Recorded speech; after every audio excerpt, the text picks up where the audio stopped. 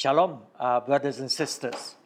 We are dealing with the topic of relationship. And we know this is a very essential issue that determines our happiness, fulfillment in life. But yet, it is very complicated and that gives us a lot of problem. And we need to know who we are in order to be able to relate to others in a healthy, positive ways. Some people, they do not know themselves. So they are depending on people to reaffirm who they are and reassure who they are. So they are hypersensitive over what people say, and many times they are very suspicious. Even though you didn't say it, but they will comment that, people will not like if I say this and so on. So they're very suspicious of what people think. Those are the telltale sign that tells us that the person really do not know who he is. And that's why the scripture tells us in Colossians 3 verse 12, we looked at that last week. Therefore, as God's chosen people, holy and dearly loved, clothe yourself with compassion, kindness, humility, gentleness, and patience. So once we know who we are in Christ, then we know the appropriate character, the appropriate reaction that we should have in our relational problem. So the putting on of compassion, kindness, humility, gentleness, patience, all these are our characteristic trait in our life. And because we know we are a child of God, we are a servant of Christ, and therefore we put on the nature of Christ, we put on this characteristic which characterize our Lord Jesus. And these characters are being formed through trials, through difficulties, through challenging relationship. It's through all these problems that we have relationship, this character trail are being established in our life. So we need to constantly be aware of the challenges and put on the right response or the right characteristic so that we honor the Lord Jesus in our relationship. And unfortunately, of course, many times we forget who we are. And then we are there to challenge, we are there to argue, we are there to prove that we are not what people think or we are right and so on and so on. And we begin to act in the flesh. And many people, their hearts, their emotions are being defiled because they take offense over what people say and what people do. And as a result, it created relational conflicts, division, destroying the unity that is in our midst. And beside the characteristic trait, which is independent of what people do to us, because it's a response from the knowledge of who we are in Jesus. So it doesn't matter what people do. When we are conscious of who we are, then we will respond in an appropriate manner so that these characters are being established. But still, we cannot avoid being hurt. We cannot avoid the unpleasant experience that will come to us. And so the next verse in Colossians 3, verse 13, it says, bear with each other and forgive one another. If any of you has a grievance against someone, forgive as the Lord forgave you. And over all these virtues, put on love, which binds them all together in perfect unity. So we talk about the character trait that we need to put on. But this today's message will be what we need to put on, dealing with hurts, painful experience in our relationship with one another. It says we need to bear with each other and forgive one another. And over, verse 14, and over all these virtues, put on love, which binds them all together in perfect unity. It tells us, we have some good character in our life. But sometimes we are put to the test. And we fail. We didn't respond in the correct way. And that's why the scripture says, above all these virtues, some you are very strong at, others not so. But above all these virtues, put on love, which binds them all together. So we, in perfect unity. So we really need to be clothed with the love of God. And in this love, all these characters are part of the manifestation of this love. So, what does it mean to put on love? We need to put on love in dealing with problematic, hurting relationship. What does it mean? Proverbs 10 verse 12. Proverbs 10 verse 12. Hatred stirs up conflicts, but love covers over all wrongs. So when we put on love, the first thing is it covers a multitude of sin. It covers all wrong. But when there is that wrong, defiled spirit in us, it stirs up all kinds of conflicts. Proverbs 17 verse 9. Whoever would foster love covers over an offense, but whoever repeats the matter separate close friends. So when there is anger, there is hurt, very often there are people who just want to take revenge or to justify themselves, to argue. And as a result, it leads to distorted truth because we are caught up in emotion. We cannot see clearly, and we want to accuse the other person, resulted in slandering the other person because we want to show that we are right.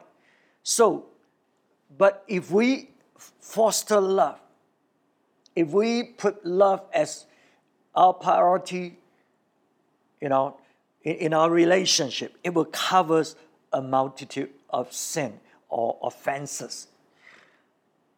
So we can overlook offense when we put on the love of God instead of wanting revenge, wanting justice. So when we are in a relational problem, what kind of approach do you have? If you are caught up in the hatred, the anger, the hurts, you react very aggressively. But whereas we are filled with the love of God, we put on love, we are able to overlook offenses. We are able to continue to maintain a healthy relationship with the people. And then 1 Peter 4 verse 7 tells us, The end of all things is near. Therefore, be alert and of sober mind, so that you may pray. Let me read again. The end of all things is near.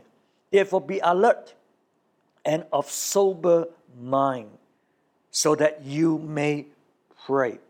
And then verse 8.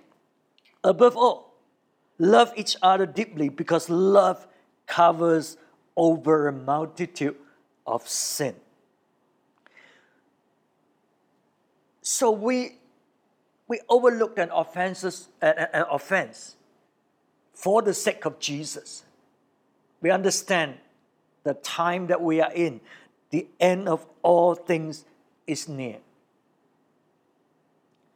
Our mind is filled with the kingdom of God, pursuing the kingdom of God. We realize the end of all things is near. There are bigger issues in life that we have to deal with, rather than being caught out and continue to be bound and troubled by all those petty things that people say and people do. We see this in churches. People in cell group, they don't like this one, they are not comfortable with that one. Since there's no sense of the bigger picture, the kingdom of God. And that's why we say we need to have a kingdom mindset. The end of all things is near. We got to pursue the kingdom of God rather than allow Satan to come in and divide us and stir up problems so that we cannot move on. Right? The ends of all things are near. So we got to be alert and sober-minded, not be caught up with the offenses of people, the emotion that you feel. And it says, so that we can pray. So that we can pray. Because if you are caught up in those emotional feelings, I know this very well. Because many times in leadership, I have to deal with problems. And the emotion are caught in it. And during those times, you're so focused and troubled by this thing. You want to resolve it, and so it takes up all your energy. You have no strength and no time to think about other things, which could be more important. This may be critical, but the other things could be more important. But you don't have time to deal with those important things because you're so caught up with it, And when you're caught up with it, sometimes you're not able to see things clearly, objectively, because your emotions are very much involved. And as a result, we cannot pray. We cannot pray accurately. We may say prayer, but we are not praying to God. We may be complaining to God. So coming back to talk about relationship, not just dealing with problems in general, but in relationship. So when we took offense, when our emotions are involved, when we are hurt, we cannot see clearly. And as a result, we cannot pray. So in order to pray accurately, in order to pray to God, we've got to have sober mind. Right? Let's come back to what it says. Therefore, be alert and sober-minded so that you may pray. So when we are caught up emotionally, we are not sober-minded. We cannot see objectively.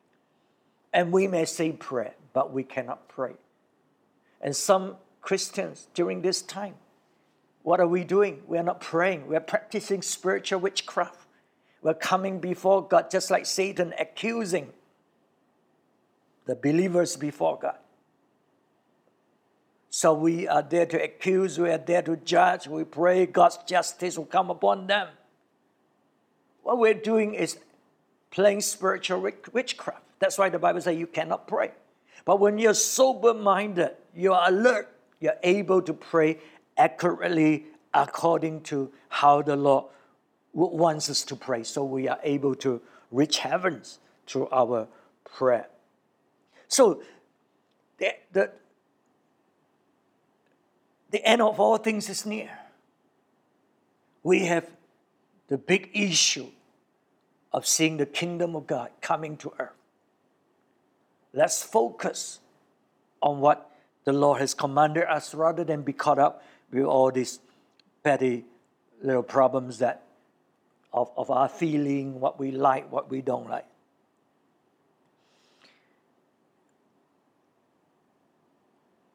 And it says, above all, love each other deeply, because love covers over a multitude of sin. So when we are caught up in a conflicts and troubled relationship, it tests how deep we love one another. It says here, love each other deeply. Because when we love deeply, we're able to cover a multitude of sin. We're able to move on rather than being caught up in that conflicts. So your reaction, my reaction will tells me how deep is my love for the other person. And many people, they show that they love not others, just themselves. Their opinion, their right, their feeling. It's all about them. Justice. So can you see, in a conflict situation, from the reaction of the person, or even ourselves, we can tell whether we really love others or we love ourselves. And so at this end time, we need to love each other as the Lord loves us. Love each other deeply so that we can face the challenges, the test of our relationship that is coming as we walk with Jesus. So when we truly love, how does it look like? 1 Corinthians 13, verse 4 to verse 7 tells us what love is like. We read it in a wedding, but we need to read it every day because we are dealing with people relationship. I know marriage relationship could be the hardest, the toughest, that we have to deal with, right? Other relationship, you can walk away. But marriage relationship, we have to make it work. We have to work at it. So it says, how do we work at it? How do we put on love? He said, love is patient. Love is kind. It does not envy. That means it does not try to compete with the other person, who is right, who is good, who is better. It does not envy. It does not boast. So it's not self-seeking. It's looking at the other person's benefit. It is not proud. It does not dishonor others.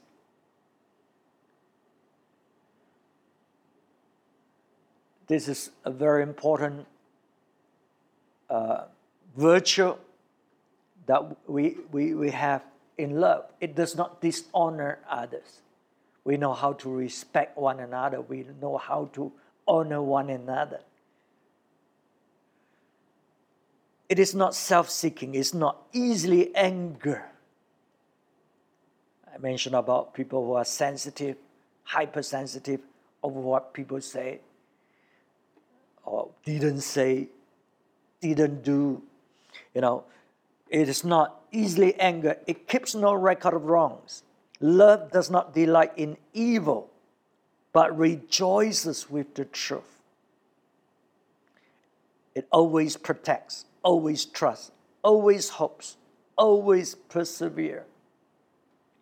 So we can see all these different characteristics. We need them.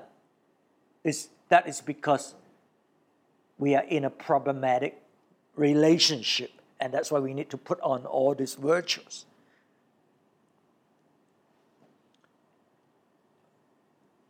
But we need to put it on in order to have a healthy relationship, but especially when we are in a troubled relationship. That's when we need to persevere.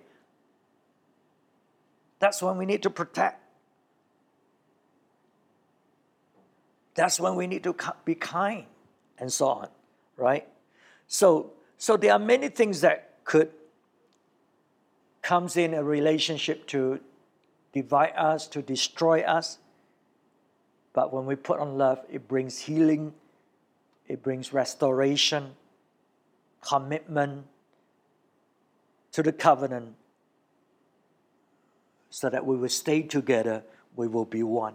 So our response is a test of how deep we love one another. The Bible says, love each other deeply, deeply, so that we are able to overcome and to pray. And then the scripture tells us to put on love, we need to bear with each other. Bear with each other. That means we have to suffer the wrong of people. To bear with their failing, their shortcoming, and to be kind so that they have time to work it out, work it through, and come out as the Lord would have them to grow. Even though at this time the behavior of the person may be unacceptable. So we have to bear with the person. It's a process of growth. Growth doesn't come immediately, instantaneously. It has to go through that process. So we need to give room, space for people to make those mistakes, to behave in that manner. But the important thing is to lead them to repentance, because we put on love so that they will grow. The Lord Jesus was also very frustrated with the disciples, as we all know. Despite of his teaching, despite of his spending time with them, somehow certain truth they just could not grasp. Their life was bound. So Jesus was so frustrated with them, and he even said, "How long shall I be with you?" So the love of God, the perfect love of God, will bind us together, right? It will be able to suffer long, bear with others' problem. And thirdly, in order to put on love, first, it covers a multitude of sin. And secondly, we bear with the failing, the shortcoming of people. And number three, we forgive each other. We forgive each other. Colossians 3:13. Bear with each other and forgive one another. If any of you has a grievance against someone, forgive as the Lord forgave you. So, forgiveness doesn't mean that we ignore what other people has done and just putting a very false, superficial reaction. Oh, it doesn't matter. That's not what we mean when we forgive. Forgive as the Lord forgave you. So when we come before God, we acknowledge that we have sinned, we have failed, and we come before God and ask God for forgiveness. And by His grace, by His mercy, that's how He forgives us. So we are not saying that when we are in a troubled relationship, it doesn't matter. You know, it's a very superficial kind of way of trying to resolve problem. But nothing good came out of it because the person did not grow. The person did not understand or acknowledge their failing. They continue to repeat the same thing and probably feel with pride and arrogance. So the Bible says, forgive as the Lord forgave us.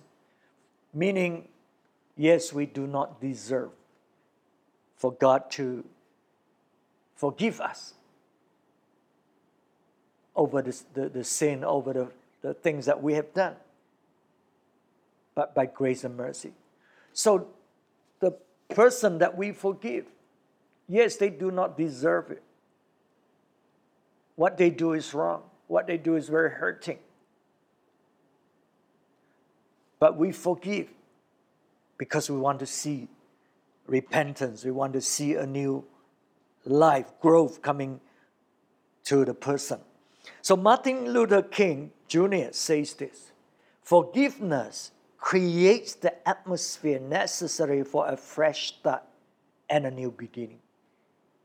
Forgiveness creates the atmosphere necessary for a fresh start and a new beginning.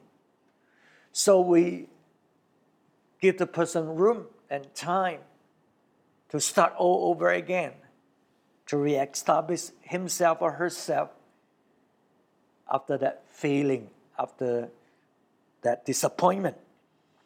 And so we create the kind of atmosphere where they feel they are still loved, they are accepted, they are honored, respected as a person, that gives them that motivation to just rise up and to be the person that they can be in Christ Jesus.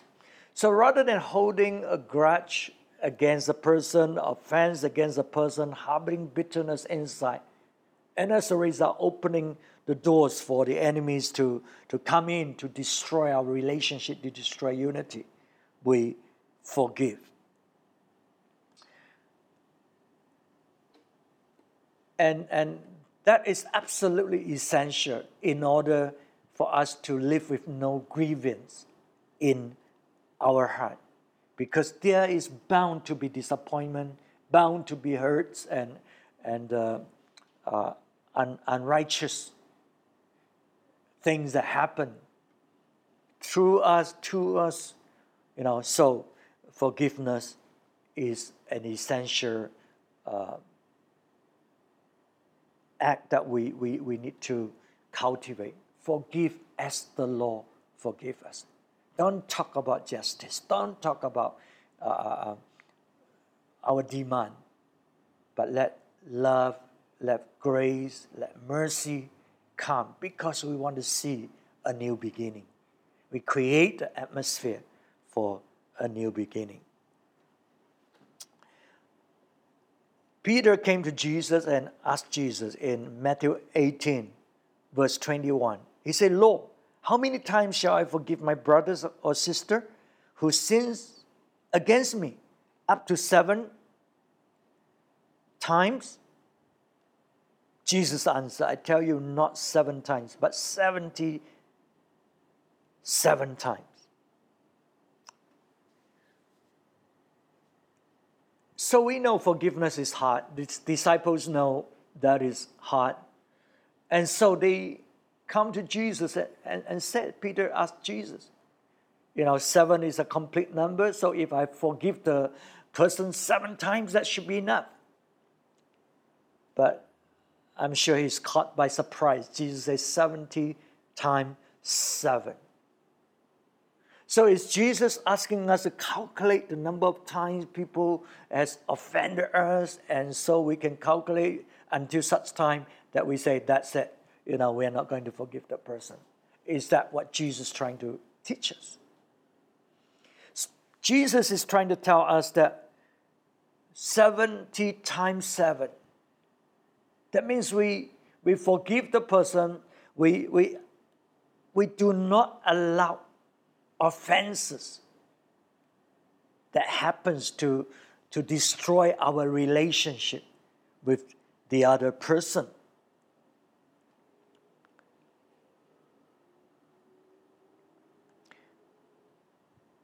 So that is difficult. We are not dealing with a legalistic issue. How many times? But rather we're dealing with the spirit and the attitude that we should have, that we should carry inside in relationship. So our attitude is 70 times 7, meaning we are just ready. We live with a spirit of forgiveness, a spirit of grace and mercy. People will offend us. Yes, many times repeated offense. But each time we forgive. We do not allow any incidents to come and hinder our relationship with that person. So there is a total acceptance because we want to see a restoration of relationship. Matthew 18, verse 35. This is how my heavenly Father will treat each of you unless you forgive your brothers or sister from your heart. So, can you see? The spirit of forgiveness. Forgive from our heart. And that's how we need to live in this world, because in our relationship, because we know there'll be trouble, there'll be challenging time. But we keep looking to God, how God relate to us. And that's how we want to relate to one another. And we need to learn, we need to grow in it. And it comes through challenging relationship, difficult times. And each time we know who we are, we just put on all this virtue, but most of all, we put on the love of God in our life, because we know that the love of God will cover all sin, so that we can continue in a healthy relationship with people, even though they may have brought about suffering, pain, and frustration, disappointment in our life. So I hope we are learning something in these lessons, how we are to put on love. Beside all these other virtues, we are to put on love, which covers a multitude of sin. And we do not allow offenses to come into our life. We live with a spirit of forgiveness, so that we can continue to advance the kingdom of God together, because the time is coming. Time is no more. That's our focus, and do not allow the enemies to come in to destroy our relationship. So may the Lord bless us even as we learn these hard lessons in life, to continue to be like Jesus, to forgive like Jesus, so that we put on His nature, the virtues in our life, so we can reflect Him in our relationship with one another. Shall we pray? Father, we thank you for reminding us of the challenges that we are facing in relationship and how we should respond to them. Lord, we want to be very conscious of who we are as child of God, as servants of God. And we thank you that you love us. We thank you that you receive us, you accept us, you forgive us, you cleanse us, you build us up. You have made us who we are. And Lord, we just want to be conscious of this fact. And so we put on the nature of Christ in our relationship with one another, in our disappointment, in our hurts. Lord, we pray that all this virtue, to be patient, to be kind, to be loving, to be forgiving, to have endurance, to be gentle, all these virtues will just continue to be established in our life through each trials. And we pray that above all, we are clothed with your love, with your compassion, with your grace, with your mercy in our relationship with one another. Father, help us to be able to see what you see in our conflicts, in our problems. Help us to be alert and sober-minded so that we can pray. Lord, lead us, guide us, teach us as we journey with you in your kingdom. We thank you in Jesus' name. Amen. Amen. The Lord bless you. We'll see you again.